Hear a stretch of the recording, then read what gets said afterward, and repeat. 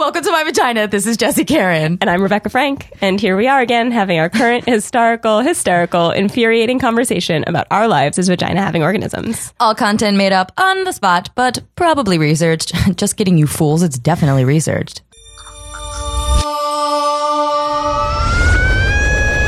Welcome to My Vagina. Hi. We're here with Sarah Quinn today. Hello. Can we say your last name? Yes. Yeah. Say my middle name if you have to, Marie. Yes. Like every other 90s kid. Now I can't guess. You ruined it. Damn it. How are you today? On a scale of 1 to Michelle Obama. Oh my God. How could anybody ever be Michelle Obama? I would say I'm at like a... On that scale. I would say I'm at like a Leslie Knope. I love you. Thank you. I know we're moving fast, but can I pin you? Can you tell us about your experience with endometriosis? Or I guess explain to people who don't know what endometriosis is first. Sure. Yeah. So I have two things that kind of go hand in hand, but don't always go hand in hand. So endometriosis is a disease that affects 1 in 10 women in the US and about 176 million women worldwide. So basically, if every woman/person with endometriosis created their own country, it would be the 7th largest country in the world. Wow. And basically what happens is the tissue that would normally line your endometrium, the inside of your uterus, decides that it is an independent woman who does not need any walls constraining it and decides to just grow outside of your uterine walls. And it'll implant itself on your bladder, on your ovaries, on your bowels. In my case, I had it stage 4 and it was all the way up near my rib cage. So it can travel all over your abdomen. And for everybody, it feels kind of different. So sometimes, and for different people, it can feel different at different times too. So for me, sometimes I'll move and it'll feel like I have these tiny little paper cuts, like a million of them throughout like my rib cage area. And then sometimes it'll feel like there are just these hammers hammering away at my hip bones or on my uterus. And it makes itself feel different for everybody and feel different for the same person at different times. So that's endometriosis. It's basically just endometrial tissue implanting itself wherever it wants in your body, mostly in your abdomen, but there are extreme cases that have happened. Adenomyosis is another thing that I have, and that often goes hand in hand with endometriosis, but can happen independently. You can have endometriosis without adenomyosis and vice versa. I am lucky enough to have both. And that is basically where the endometrial tissue decides to suck itself into the wall of your uterus. So it creates these little kind of fibroids throughout it. It makes your uterine wall a little bit thicker and just, a little bit aggravated and inflamed and just not pleasant to be around. You said it sucks into the uterus? Basically, yeah. So I have some fibroids. So that's basically diagnosed via, ultrasounds or CAT scans or MRIs even. And what they say is that my uterine wall is heterogeneous. So it doesn't, it has a weird texture to it that it wouldn't normally. And it's also thickened. Okay. So this tissue is not just, a nice little lining on the inside of your uterus. It decides it wants to just suck right in and engulf your uterus. Yeah, do fun little things to it. Wow. Sorry.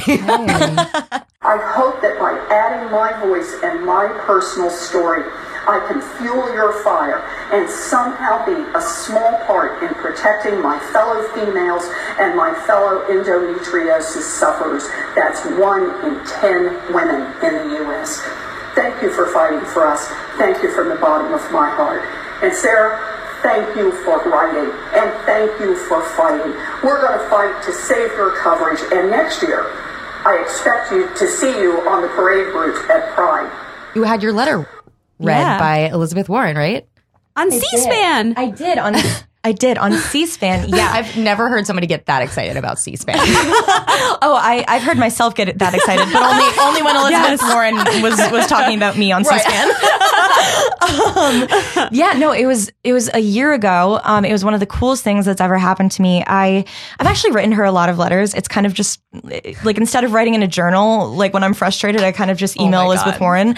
So you're Leslie Knope. I am Leslie Knope. You should write a book. I actually have some correspondence, like some back and forth with one of her aides who knows me, and like, I'll get into it. But so a year ago, it was during Boston Pride, and I was supposed to go to Boston Pride with some of my friends and, celebrate. And Elizabeth Warren's always there. She's always like the head of the parade and just like dancing with like a pride flag as a cape. Like, she's incredible. And my friends and I were all going to go. And it was just one of those days where I woke up and I was like, there's no way I'm leaving my bed today. It's just not going to happen.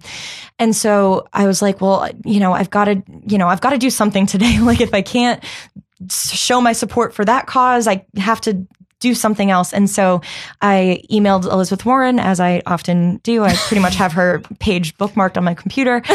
And it was during the fight for healthcare access, when the GOP healthcare bill was proposed and they were trying to defund Planned Parenthood, which, not like that's not happening anymore, but it was when that was a really prominent issue at the time, about a year ago.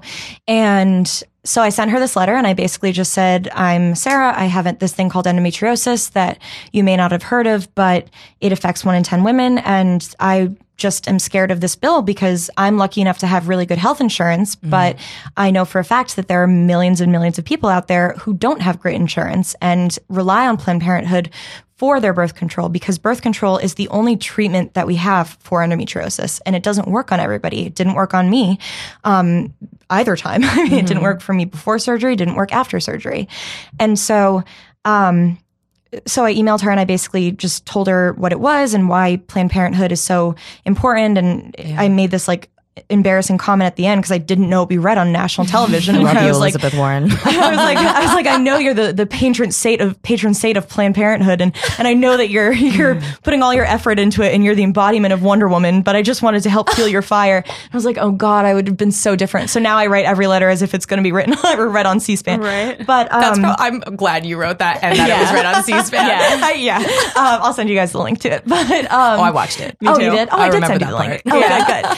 Oh, good. But yeah, so I read it or wrote it to her, and then a few days later, I got an email from her aide, and she said, she would love to read this on the Senate floor in order to fight for, healthcare and Planned Parenthood. Would that be okay with you? And I was like, okay.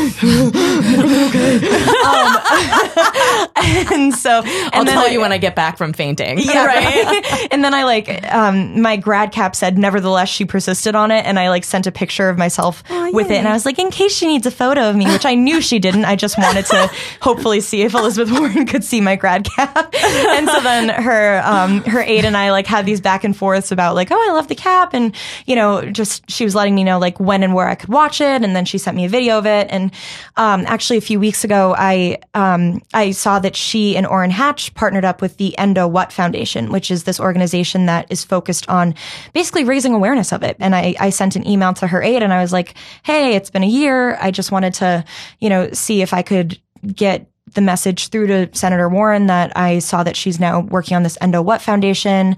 I wrote a letter about endometriosis last year, and it was incredible enough to see that the senator was actually reading my letter, let alone continuing to fight for the cause that I had been trying to bring awareness about for. And so a part of me, kind of thinks, did I play any part in planting the seed in her ear, or did a relative of hers have endometriosis, and was she aware of it already, and that's why she selected my letter?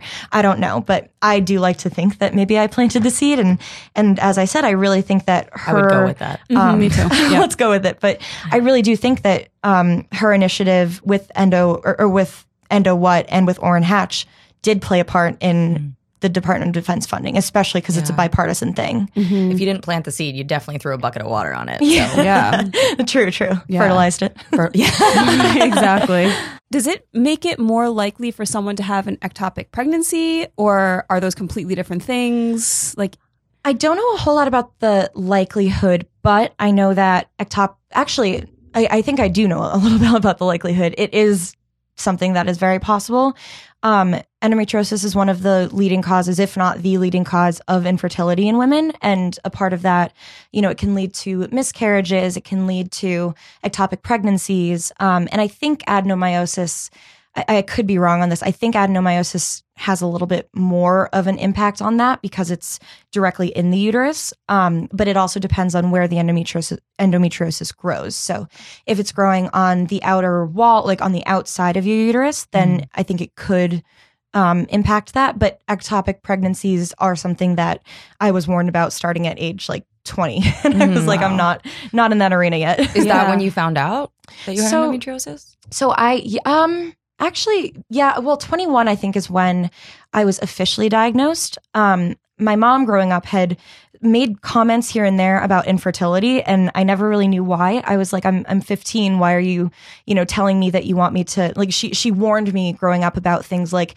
tanning beds or like getting too many, like CAT scans. I had some knee issues growing up, and whenever they wanted to do, things like, x-rays or whatever, she was like, I just want to minimize it because I want to, keep your chance of fertility as high as I can. And I had always had terrible cramps. I had gone to, a couple different gynecologists, and all of them just, put me on different birth controls and said, like maybe you just have a weak pain tolerance or low pain tolerance. It's in your head. Yeah, it's in your head. And, but it just wasn't getting better. Like being on the pill wasn't regulating my period. I would go a month without it, and then I would have 2 to 3 in 1 month. There were times where I would bleed the entire month. There was no rhyme or reason to it, even when I was on the pill. And so Easter junior year of college, I was having some really bad cramps. And I remember my mom sat me down and was like, Sarah, I think that something we should start thinking about is that I was diagnosed with this thing called endometriosis, and it is very hereditary, genetic. It's likely that you have it. And basically, I looked it up, and one of the things that can happen is really bad period cramps. My mom had never really, to her knowledge, she hadn't had really bad period cramps. I mean, she probably just had a really high pain tolerance, like me, because, for years I thought it was normal. But she got accidentally diagnosed when she was getting some other test done, and they said, "Oh, you have this, and do you have any daughters?" She said, "Yeah, I have 2." And they said, how are their periods? How are they doing? And I think she thought, oh, well, one of my daughters can barely stand up when she has her period. And so they kind of said, this is something you should look into. So I found online that one of the leading specialists in the world on it is in Boston. And at the time I was in college in Rhode Island, but my family's from Massachusetts. So technically I still lived in Massachusetts, but, went to school and lived in Rhode Island when I was at school. I saw this doctor for the first time, and he put me on this other sort of kind of birth control medication and said, let's just see what happens. It's a little bit more high powered, and nothing changed. And so I saw him a couple times throughout that year. They found during that time some ovarian cysts in me, and they found some other things that could be causing pain. So they said, maybe those are it. So let's see how those go, and let's see how this medication goes. And all these years they had been just trying thing after thing and birth control after birth control, and nothing was working. The summer after I graduated college, so this was just over a year ago, he said, I think that there's enough cause to believe that you have endometriosis. First of all, there's a family history of it in your mother, which is a super common thing. And second of all, these medications aren't working. Your pain really matches up with the other patients. So I think I think we're good to go. So that was my unofficial diagnosis. And then my official diagnosis, because the only way to diagnose it is through surgery, came that August. So just over a year ago. And I'm actually scheduled for my second one in about 2 weeks. So, because the first one didn't take, or so it's kind of hard to say, and we're sort of figuring that out right now. After my first one, basically, he put me on this one birth control pill and said this should prevent it from growing back again. And in theory, maybe it should have, I don't know, but the doctor that I see now says that she would have done things very differently. So basically now in the past year, they've really changed my regimen. So now I'm on about 5 different medications. One of them actually puts me in medical menopause technically at age 23, which is a lot of fun, but it is reversible, thank God, because it's just in the form of a pill. So it's not, they didn't take out my uterus just yet. But it's fun while it lasts. Yeah, right. Fun while it lasts. But we've tried everything, and it seems as though it's grown back because after surgery, I had the soreness that you would get post-surgery, and it felt like that kind of went right into this entire month where I just bled for a month straight, which is not supposed to happen. And the thing about endometriosis is that a lot of times having your period is what kind of waters the ground for it to grow in. And so that's why a lot of times the birth control that they'll put you on is supposed to cut out your period. So I would skip my hormone weeks and things like that so that I wouldn't get my period. And it's like you were fertilizing yourself. Yes, literally. Wow. Exactly. And so, so they cut that out. But for some reason, the month after my surgery, or maybe 2 months after, I bled for an entire month. It was super painful. And the pain kind of went from the soreness of surgery right back into the same pain that I'd had before. So we never really felt any sort of real relief from it. And actually, my doctor, the one that I see now in New York, now that I live here, she said that several patients of hers who came over from him actually got worse after their first surgery. So it's a little concerning. Did you say they cut it out? I was listening to a TED Talk by Shannon Cohn, I think is her name. And she said that like the majority burn it out versus cutting it out. Yeah, so that's ablation versus excision. Excision is the way to go. And from what I understand, that is what my surgeon did because he, said very clearly that that's what you have to do. So yeah, ablation is where you basically burn it out. It's just you kind of zap the area. And then excision is where you actually cut the area out so that you're, it's like you're pulling the roots out of the ground sort of. And from what I understand, that is what he did. Because, he does a lot of the primary research on it in this country. And he's a really well acclaimed doctor. So, I really trusted him and he seemed like you're supposed to with your doctor. As you're supposed to. And especially because I remember him telling me that his daughter had endometriosis and he, fixed her. So it was comforting to me because I was thinking, my dad's not a doctor, but if my dad was a doctor and he had a patient or if his daughter had what he specialized in, I mean, he would make it his life's work, just the way my dad is. Right.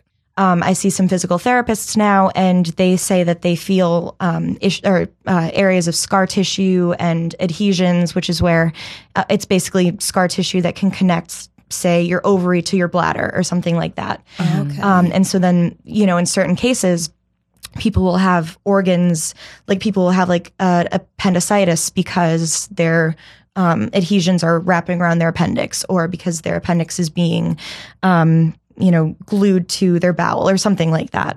So it can cause some really serious problems.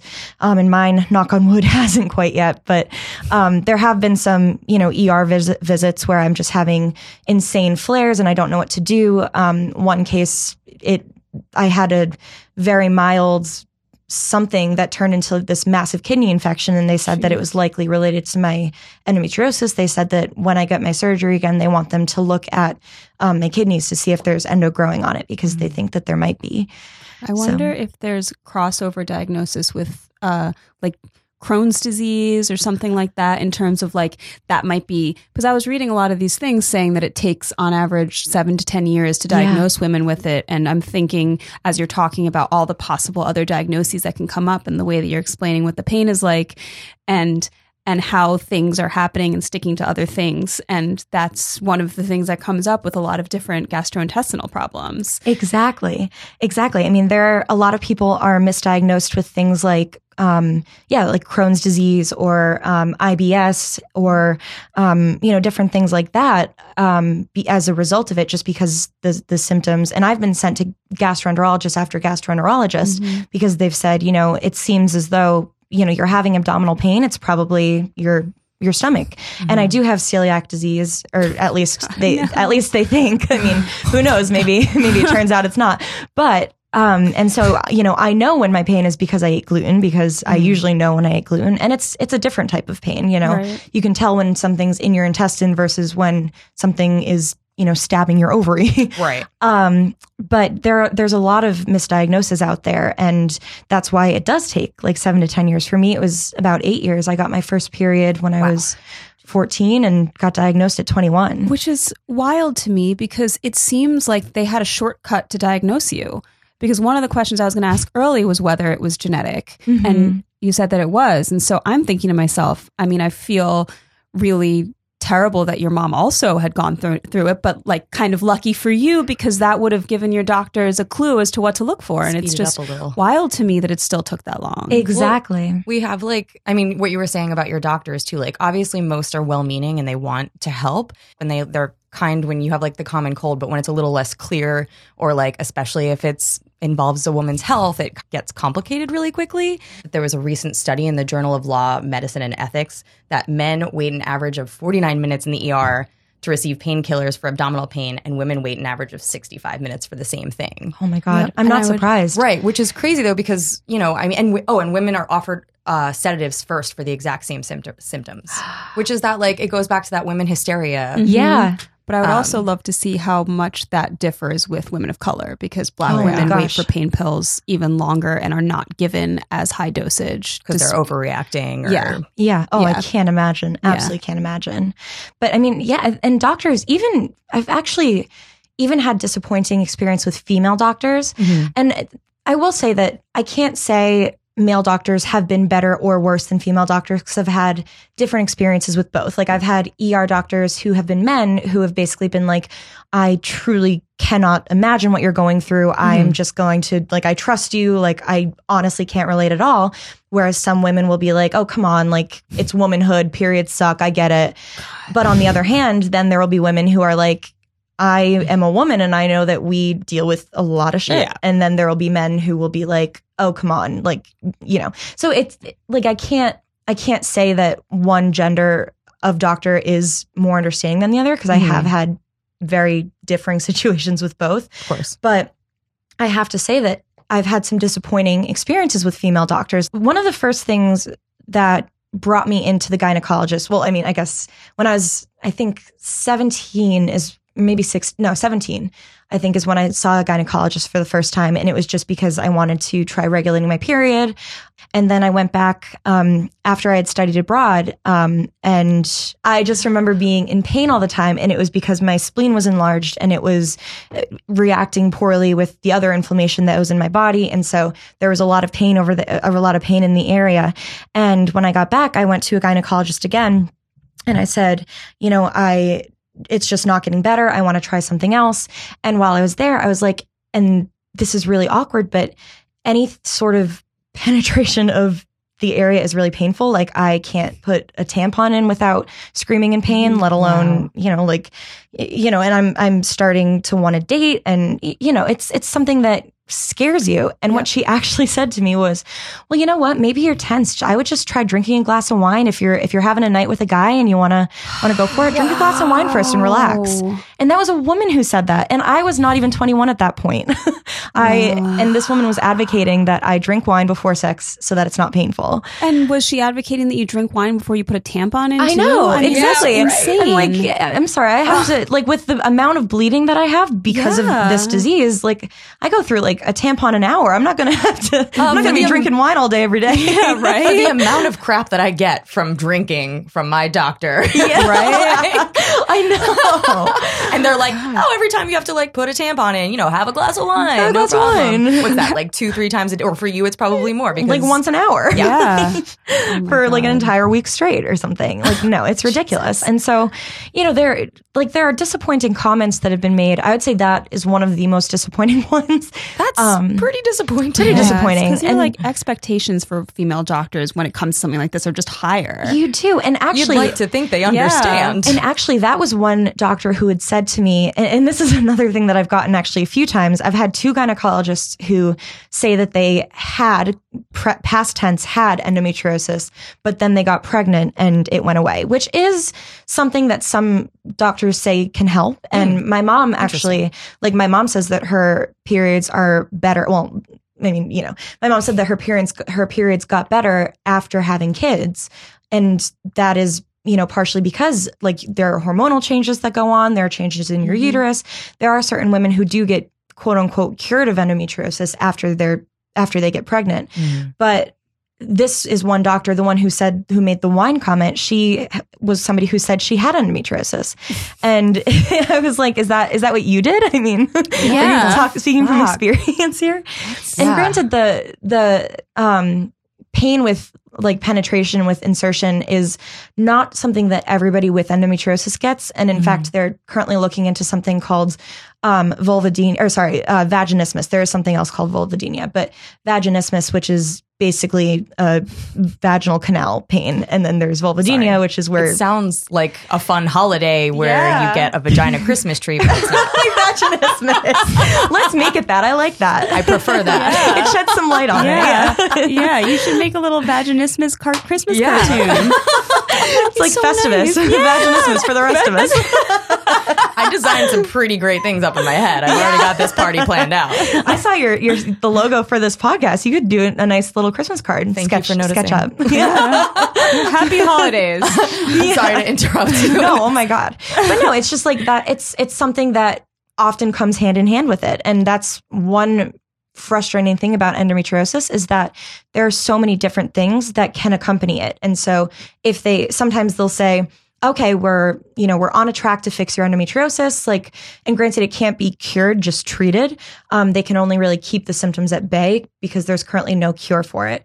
But they say, like, we're on a good track here, like it looks good, but then the pain will continue. And you don't know if, like, right now, for all I know, they're going to go in 2 weeks and they're not going to find any more endometriosis that has grown, but they're going to find that my uterus is much, much thicker now. And my adenomyosis is wildly all over the place. Maybe they'll find a bunch of ovarian cysts. Maybe they'll find extra fibroids. Like, I don't know. And that's what's a little scary is that, you want your doctor to trust you. And when she said, I want to do another surgery, I was like, I have to admit that I'm nervous. And I was nervous the first time too. I was like, what if you go in and you don't find anything and then you don't trust me? And he was nice about saying, well, we'll do what we can. We'll see.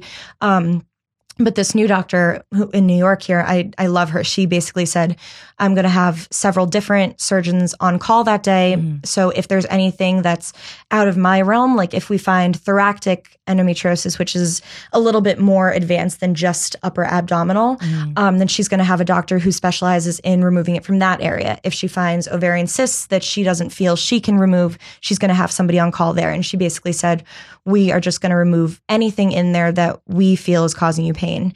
But it's still scary because you want your doctor to trust you. And I spent so many years of not being believed by doctors that, it's kind of sad. I'm almost, praying that I do have a disease in there because A, then they'll believe me, and B, then there's something for them to fix. And if they don't, to like continue to monitor. Exactly. And if they don't find anything, then they can't fix anything. And so it's hard to push back against a doctor who's dismissing you. It happens with men and women, and she says this all the time. Women are also agents of the patriarchy. It's hard to not see how gender bias plays a role in medicine. We're taught from an early age certain social codes, being polite, being kind, and suppressing our own anger or pain. And like periods suck. Deal with it. And exactly. Yeah. 6th grade health class. It's your period. I mean, when I first went to the doctors, I had really, really painful periods that I wouldn't be able to go to school for, or they'd send me to the nurse for. And they were like, oh, just pop a couple a leave. Yeah. Right. And I was like, right, but that's not. But the thing is, it's not working. And then after that, they would say, oh, you're just not taking them early enough. And it just didn't make any sense. I was like, but I'm in like doubled over pain. Like I've passed out from this. I don't really understand. I went to the hospital a few years ago for abdominal pain. And I remember everyone was calm. Everyone was like asleep. It was 3:00 in the morning. And I went there and I was screaming in pain. And the nurse was like, yeah, well, we'll be with you. And it was like 20 minutes in and they called this other dude. And the guy was like, she can take my place. He was like, are you crazy? Like, this is the ER. She's clearly in severe pain. And you're going to take me first? Oh my God. That's what everyone's here for. First of all, like, can he be our president? Right? Seriously. I know. Like, I still remember that angel. Yeah. Oh my God.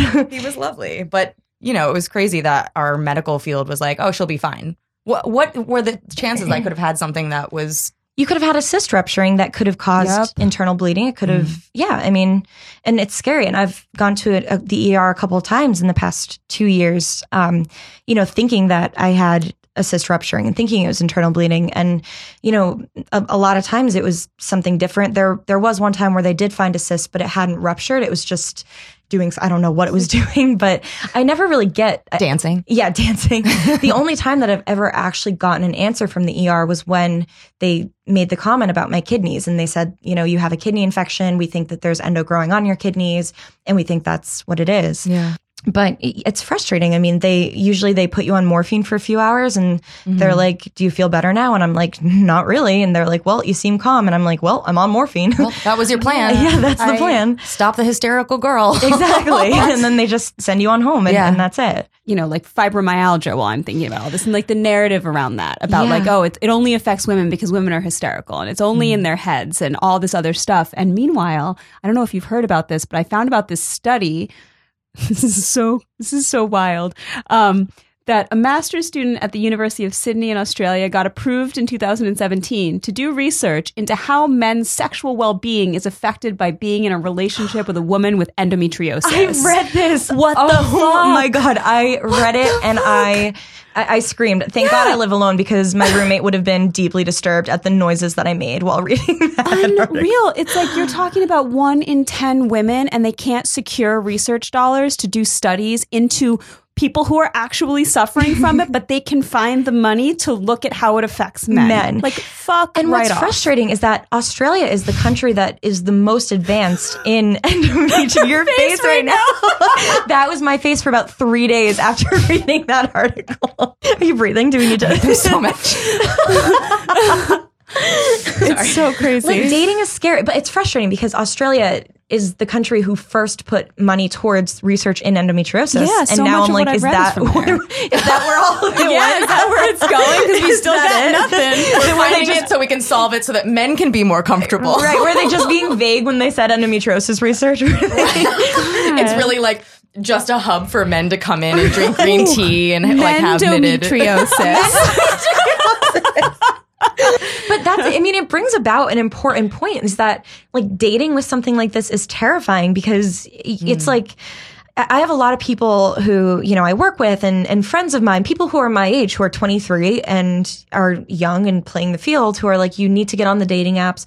You need to go out there and meet guys. You need to, you know, you need to just play the field. And it's scary because, you know, I haven't dated someone since I had an official diagnosis. I've, you know, dated guys in the past, and, you know, it's been an issue, but I never really knew what the issue was. You know, I never really knew why things were super painful, and I never really knew how to deal with it when, you know, he wanted to do something and I had to say, I'm sorry, like, I can't, you know, go on a date tonight because I can't leave my bed. You know, it's hard for guys to understand that. But now that I know, it's kind of this weird balance that I'm not really sure how to figure out, where, you know, I don't want to say it too early. I don't want to walk up to him and be, hi, my name is Sarah Quinn, and some days I can't leave my bed, and also I probably can't have sex with you without crying, and also, you know, this affects every part of my well-being. Right. So want to go for it. Right. But then you also don't want to be too late, and you don't want to, you know, like be having like a nice night and then suddenly me start screaming in pain. Right. You know, so I haven't really figured it out yet, and I don't think I will. I'm not. And you kind of shouldn't have to. Yeah. Right. And I'm also just not like, you know, it's like a part-time job having to deal with it. You know, I have to go to therapy because it affects my mental state. It affects the way that I think about myself and the way that I look at myself. And like, there are times when I'm like, I feel like a broken woman. I feel like I'm a sad excuse for a woman, like that sort of thing. Cause, you know, there are just these things that women are supposed to get their periods, and there are these, I guess, stereotypes in society where women are supposed to have babies and they are supposed to be able to have sex with men. And, you know, when those things are challenging for you, like, I don't know if I'll be able to have kids one day, and sex is just pretty much off the table at this point because it's so painful. And, you know, it's one of those things that it affects more than just your physical health. It affects your mental health. So I have to go to therapy for it, and then I have to go to physical therapy for my pelvic floor, which is really fun. It's basically a doctor really deeply fingering you for half an hour and then making you do things that hurt your hips. and it's like an internal massage and then like external work. And then I have my morning medications. I have my 5 o'clock medications, which if I don't take right at 5 o'clock, I will get my period and I like the next day, and then I will be out of commission for like 3 days. Wow. And those are one of those is the menopause pill. And then I have to take my nighttime medications, and it's a lot to think about. And then I have to, on top of that, I have to do my physical therapy stretching at home every day, even when I'm not doing physical therapy, like when I'm not at the physical therapist. I'm supposed to take 3 to 5 Epsom salt baths a week. I have to be on this special diet where I avoid things like caffeine and alcohol and chocolate, which good one. Nice try. Nice try on that one. And lots of different things, citrus, tomatoes, because they're harsh on your bladder. And when you have bladder pain, it can translate into uterus pain because they're really close together. And if one of them's inflamed, then it can bump into the other. So it's like a part-time job. And I just can't even think about bringing another person into this right now. And I'm at peace with it, which is good. But I'm, beginning to worry about me just being single forever because, I love it. I'm so comfortable with it right now. And like, it's a nice feeling. I live alone and all I really want is a dog. And it gets really peaceful after a while. Yeah, it really does. I mean, and then you're kind of like, I don't really want it anyway. Exactly. So I know my parents want grandkids, but I'm sorry. That's why they had 3 kids, right? Yeah, for real. That's why we have dogs. That's why we have dogs. That's why we have dogs. Exactly. And 1 in 10 women have this. 1 in 10. So many people. If everybody, like, it would be the 7th largest country in the world if everybody made country. We don't know anything about it. No. Well, I mean, obviously we know some things, but we know barely anything about it. And I would guarantee that 3/4 of the people who are going to listen to this episode have no idea what endometriosis is until right now. Yeah. And it just about 3 weeks ago, I want to say, maybe a month ago, finally got funding from the Department of Defense for the first time ever, which is really exciting. It's strange that it's from... Yeah, why the Department of Defense? So from what I understand, it's because it affects members of... like the Senate, like representatives of the country, like the government and the military and regular people. There are certain, I guess, regulations that it has to go through. And it's because it affects, members of the Senate and members of the military and regular people and members of, the police and things like that. Okay. But, that said, it's great to hear that happened, but in terms of where our country is at right now, I think that the Department of Defense is not going to put it as number 1 on their priority list. We're busy trying to figure out a space force, who Exactly. really can fix problems with endometriosis. And Elizabeth Warren has lately been a huge, huge advocate for it. And I do think that she is the reason why it got the funding. But, and she is my absolute goddess, but there's only so much she can do. And yes, Orrin Hatch has actually worked with her on it, which is good. It's like she's doing a bipartisan initiative right now. But, I know that there are people in the government who don't like her and are just going to say she's being hysterical and that it's something that she's just panicking about, Yeah, because the reality is not to super politics it, but and it's on both sides. Like the second 2016 ended, all that narrative about Hillary being shrieking and all of this stuff, all of those words, because then Elizabeth Warren became the next threat. Yes. Right? So all of those words were then used to describe her, exactly. which then discredits so much of what she's saying. And meanwhile, this is one of those things that it's like, who does it hurt to do this? Who does it hurt to say, you know what, I don't like you, but I like this thing that you're doing, so I'm going to go ahead and do this, because all it does is help people. There's literally no downside whatsoever to spending our dollars on research into endometriosis. And maybe it comes into the whole thing of trying to discredit Planned Parenthood and saying a lot of women that don't have health insurance and don't have access to this kind of support visit Planned Parenthood, and they don't want to allow that into the narrative about that. But it's also people who hate Planned Parenthood, breast cancer doesn't dissuade them. So endometriosis that they never heard of certainly isn't going to change their minds. It's wild to me. The thing is, again, it's 1 in 10 women, and everybody out there knows 10 women, and whether or not any of the women know that they have endometriosis, odds are one of them does. And one of them, probably especially among Republican people are probably saying, oh, like they're probably told to just relax and settle down because drink a glass of wine, suck up the pain, drink a glass of wine, take an entire bottle of Aleve, right, 3 days before you're gonna get your period, because you always know exactly when it's coming. And having endometriosis is such an expensive thing, like constantly going to the doctors and also being dismissed and having to go back and try new doctors and medication and surgery. And I wonder how many people are living with something that could not easily be funded, I'm sure, but and it costs the US like $119 billion annually. Yes. And people who have to stay home from work or have to, exactly. And wages lost in productivity and associated medical costs. I was watching TED Talks. I love it. I'm so lucky to have the care that I do, but whenever I get annoyed about having to go to all these doctor appointments. Like, my bosses are so understanding about the fact that every Thursday morning I have to come in late because I have to see my therapist.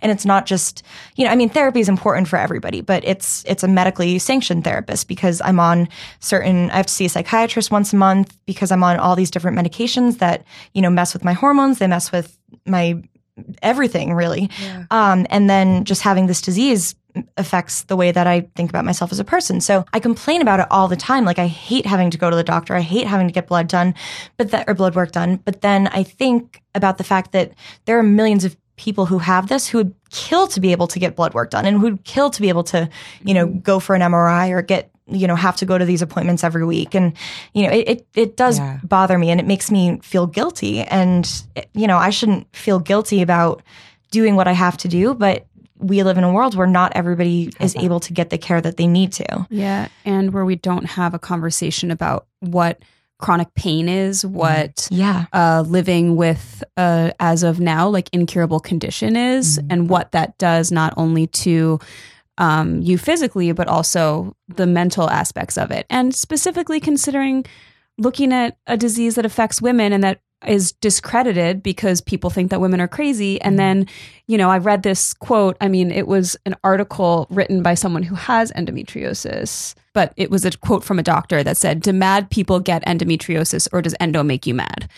And it's like, and, she was saying that she was saying, asking to leave work or school early or bail out on a party. And do you want to say, I've been bleeding constantly for 3 weeks and I can hardly stand up? Or I recently had a chunk of my bowel removed and I feel like I'm birthing a cactus. Yeah. And she's talking about how, and this was a gynecologist that said this to her. And that the person came up with the conclusion of that question was, it's probably a bit of both. Yeah. And it's like, so how, when so many people would just dismiss it but like having to deal with what you're dealing with, you have to talk to somebody. You know what I mean? Yeah. And it feeds into the same bullshit that people are throwing at people with chronic illness anyways. It does. The treatment feeds it. It's crazy. Yeah. And one of my friends has a different sort of chronic pain that is nothing at all like my endometriosis, but she posted something on her Instagram a few weeks ago that basically said, the reason why people with chronic pain have to talk about it is because it's lonely to go through alone. And, it's not like you would wish the pain that you have on anybody else, but if you don't talk about it, then it consumes you. And then you start to wonder if it's real, and you start to, wonder if you're going crazy. And basically you go mad if you don't talk about it. And, I have friends who tease me oh, is it possible for you to go to a doctor appointment without Snapchatting me about it? And is it possible for you to have a bad pain day without talking about it? And I mean, yeah, but then I'll, go crazy and I'll wallow in it. Like, I've had about 7 people reach out to me via Instagram saying, hey, I've seen that you've posted about this thing that you're going through. And, I've been having some really similar symptoms. And I was wondering, where do I start? And, I've had probably more than 7 people kind of poke fun at me for, Instagramming pictures of my heating pads or Instagram. I mean, I will say one of my doctors has a really beautiful view of Radio City. And so I always Instagram when I go there, but it's something that I have to do in order to, and I try not to be, too open about it, but it's something that you have to talk about because A, you have to raise awareness. B, I'm going through this on my own and I don't know what I'm doing. And C, you have to you just have to kind of validate yourself almost. You can't hold it all by yourself. It's too much. And you shouldn't also have to explain that. And also, like, if you don't like somebody's Instagram, shut the fuck up and scroll up. Unfollow. Yeah. Right. Unfollow, mute, scroll up. Like, there's no need to, like, if you can't support, then then move along. And like if I had cancer, I don't think they'd be like, why are you talking about it so much? Right. I just think people don't realize, like, they're probably like, oh, you have like a little pain in your stomach. Why do you have to talk about it all the time? And most of the people who say that are guys. And, and you know, they're the ones who are like, I have a small cold. I can't come to work today. Then I have an IUD in, and a couple times my uterus has tried to kind of reject the IUD and has literally contracted as though it's trying to start, you know, child labor because it thinks that it has to birth whatever's going on in there. And I've sat through meetings just being like, there's contraction. I'm having uterine contractions. I'm having uterine contractions. And actually, when they put my IUD in, I made my mom drive down from Boston because first of all, the speculum in a gynecologist's office is the world's most painful thing. It's painful to painful for anyone. anybody. And especially if you can't even put a tampon in, you certainly cannot get a speculum. Right. Let's start with revisiting how to redesign that baby. Yeah, because all of those tools were designed by men. Yes. And back in like medieval times. Yeah, exactly. Although, did you know that the first vibrator was actually designed by men? And it was partially because of endometriosis. I actually learned this from Samantha Bee. When a woman came in with endometriosis pain or really severe pain, the male doctors, this is not a lie, they would say either we can, you know, basically like burn you with a stake or something. They gave her like these awful options, and they were like, we can do this extremely painful thing, or I can finger you to completion and that will cure it. That was literally that was literally what they did. They said, big surprise. A man thinks he can solve everything by throwing an orgasm at a girl. Orgasm. And eventually you're healed. I'm a god. Right. And eventually these male doctors got tired of having to finger like 10 women a day. Cramp. And so they got a finger cramp and they complained about it. And so they invented the vibrator. Okay. Can we just revisit this for 1 second? Let me just revisit this for 1 second. Here we have woman in debilitating pain, right? Dude says, let me fix that pain by getting you off, and also probably getting off in the meanwhile. Oh, yeah. And then, but it hurts my finger. So let me suddenly invent this whole new tool to fix it. Instead of inventing some sort of contraption that can fix this disease that 10 women a day are coming to me with. That's... Oh my God. Isn't that absurd? So at least one positive thing came out of it in the long run. But vibrator. I mean, it's quite ridiculous. When I, again, was listening to this TED Talk, saw that 50% of all unexplained fertility cases and half of the 600,000 hysterectomies performed in the U.S. each year are due to endometriosis, which is unwarranted and not a cure for endometriosis. Yeah. And so I'm curious about that. It's frustrating. And it's something, you know, like I've had doctors who have mentioned it in passing, but I have just known from the get-go that that's not something that I'm discussing until I am 64 and they've tried every single thing in the world and I've hopefully had babies if that's possible for me. But a lot of doctors are just uneducated. And there's actually a whole movement a few months ago to basically get more education out to the American College of Obstetricians and Gynecologists, the ACOG, basically to educate their doctors and educate their students and the medical community about things like the fact that hysterectomy is not a cure for endometriosis. That said, because endometriosis is such a complex disease and often incorporates so many other things, there are times when people will get a hysterectomy and get flack for it. So like Lena Dunham is an example. So she got her hysterectomy and she's always been very vocal about her endometriosis. And a lot of people gave her flack for it. And they said that she was setting a bad example for people by getting this. But then it was revealed that she has this condition where her uterus is heart-shaped. And actually a relative of mine has it. It's very, very rare. And it's something that is, I mean, this relative of mine is scheduled for surgery on it in a couple months, and they're hoping that they can, you know, fix it because she's young and they're catching it early. But in certain cases, I mean, Lena Dunham, from what I understand, I think she might have adenomyosis as well. So there was enough there was enough that a hysterectomy could fix.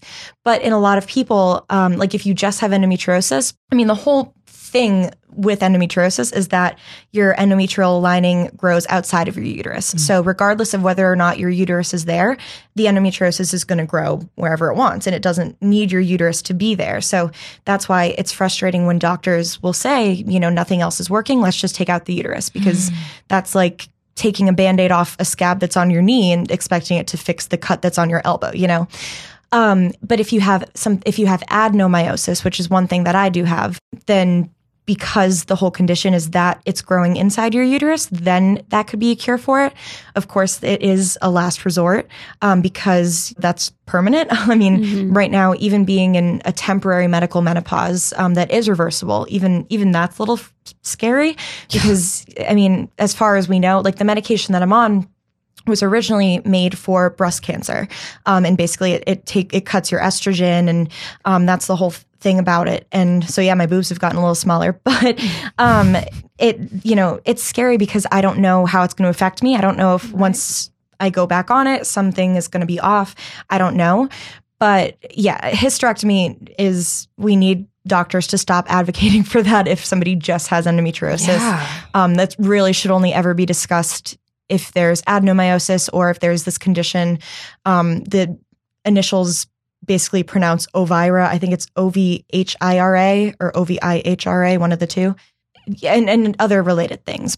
As an aside, I remember reading this article about this young woman in Britain who's in her late 20s who wanted to have a hysterectomy because she didn't want to have kids. And none of the doctors would allow her to do it because they said she might change her mind, which is so paternalistic. But I also love the fact that then they will do this when it's not medically necessary. Yeah. When they choose that it's okay. But I also really loved how you said our doctors are uneducated, because I think we have a tendency to really kind of like lionize doctors and say like, oh, they know everything. They know what's right. They know what's best. And it's not to Which say is what that, I thought at the beginning of this whole journey. Of course you did. We all do. And I think that we all always have something to learn all the time, even in whatever field that we're in. Mm-hmm. And why should it be different for doctors? And there shouldn't be shame of not knowing everything. Yeah. And we should always be, all of us, including doctors, should always be trying to learn more. And there should always be these opportunities. So I think that really more struck responsible. me. Yeah. And I learned the hard way. I mean, a year ago, I had 3 doctors. I had my general physician, my regular gynecologist, and then my endometriosis specialist in Boston, all changing my birth control pills every 2 weeks because they would, I'd go to one and I would say, this is what I'm on. And they would say, I don't like that, I'm changing it. I would go to my next one. They would say, I don't like this, I'm changing it. I'd go to my next one. I don't like this, I'm changing it. And during that time, I gained about 45 pounds and I haven't been able to get it off. And now they have suddenly found some issues with my thyroid that weren't there before. And we're not sure if there's a correlation, but I don't want to say causation and correlation are the same, but we're going to do a group hug after this. Yeah, and at that time, it was that I was trusting my doctors. I said, all of you know what you're doing and that's that. And I'm just going to put this in your hand. And since then I've had to learn that, at times I have to be like, no. Doctor, I'm having this intense pain in my lady parts. Well, there are 2 options. I can commit you to a lunatic asylum, or I can manually stimulate you to completion. Okay, I'll take the orgasm one. Sister, my 6th patient today, and my fingers are exhausted, so... here we go. Look, women are so yucky. Cool. So then would you rather have sex in front of your parents or watch your parents have sex together? Oh, no. Jesus. Oh, no. Can I also just say that the picture on this would you rather is 2 foxes having sex? I like that best, honestly. I choose foxes. Can that be my choice? That one. Could that be my choice? Sure, we'll go with D. Okay. D, foxes. Sorry, what is D, foxes? Yeah, I was about to say foxes for 300. You know what really threw me off? It's the watching. Just... Yeah, like first, neither way is consensual for anyone. No. Yeah, no. Yeah. I feel as though the word watching implies a certain amount of active choosing to continue to watch. Right. Yes. So would you close your eyes if you were actively watching? Maybe you wouldn't. I think this would you rather list needs a lesson on consent culture, patriarchy. Also, think so. major problem, like, there's no way I'd get off in front of my parents, so it's just like a wasted... Yeah, no. it wouldn't be possible. So wasted insertion. Right. Take that out of there. Would you rather be a reverse centaur or a reverse mermaid? Oh. Wait. A centaur is a horse with the head of a Yeah. human. So you would... Human with the head of a... Horse. So human with the head of a horse. I like Right. that. If you walked into a room and you had a fish head, everyone would be like, fish heads, roly-poly. At least I would. I don't know. That's why I would want to be a reverse centaur. Because that's what you think would happen. Yeah, that would be my theme song. Fish heads. If you had a half a fish head, though, would you have to like be half in water all the time? Oh, do you have gills? Oh. Yeah, what would you Wow. have to have like the don't sandy know. cheeks from SpongeBob, just like a water bowl over your head? Exactly. Oh, you would. I guess. Wow, that's fun. That would be pretty cool. Like Yeah. a fish bowl that just is on your head. Yeah. Yeah. Yeah, no, I would go with horse too. Yeah. Wow. Good.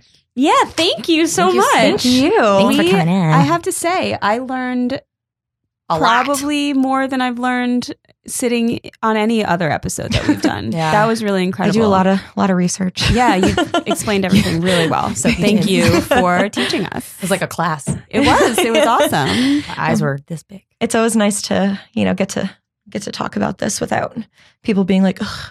No, you can talk to us about it whenever you want. Oh my God. Why did you bring your heating pad here? Oh my God. I have 3. I have one that sits at my desk at work, and then I have 2 that are in my bed. And then I actually have one that you microwave and we carry around with you. Yeah. So I guess I have 4.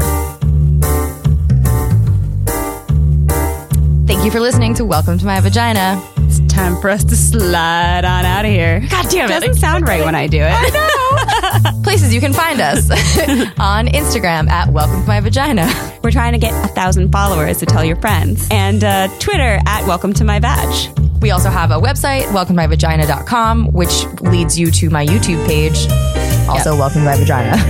And there's a blog section where I have posted a couple of things, but we're also looking for writers. So if you have interesting opinions, if you are a person who wants to break into writing and wants to share your voice, we're looking for diverse opinions, all sorts of different people. We're basically I don't looking know. for anyone who's not a cisgender man. We definitely want you guys to be allies, but right now we're looking for Yeah. other voices. Yeah, and also we love our white women peers, but we're 2 white women sitting here, so we'd love more diverse voices. Also, thank you so much to our producer, Caitlin Moldenhauer of More Banana Productions. Please check out all of the work from this all-women network, including World Stealers, There Will Be Porn, I'm Listening with Anita Flores, and Awkward Sex in the City with Natalie Wall, which is coming to you in July. Yeah, More Banana Production is killing it. Yeah, guys, we're kind of taking over the world. And don't forget to review us. And subscribe and tell your friends. Yeah. And we're going to have merch soon. I don't know why that word always makes me think of Merkins. Ooh. Merkin merch. Also, check out all of Rebekah's writing at franklyrebekah.com. Dun, da, da. Yeah. All right. And See email you us. next Tuesday. See you next Tuesday.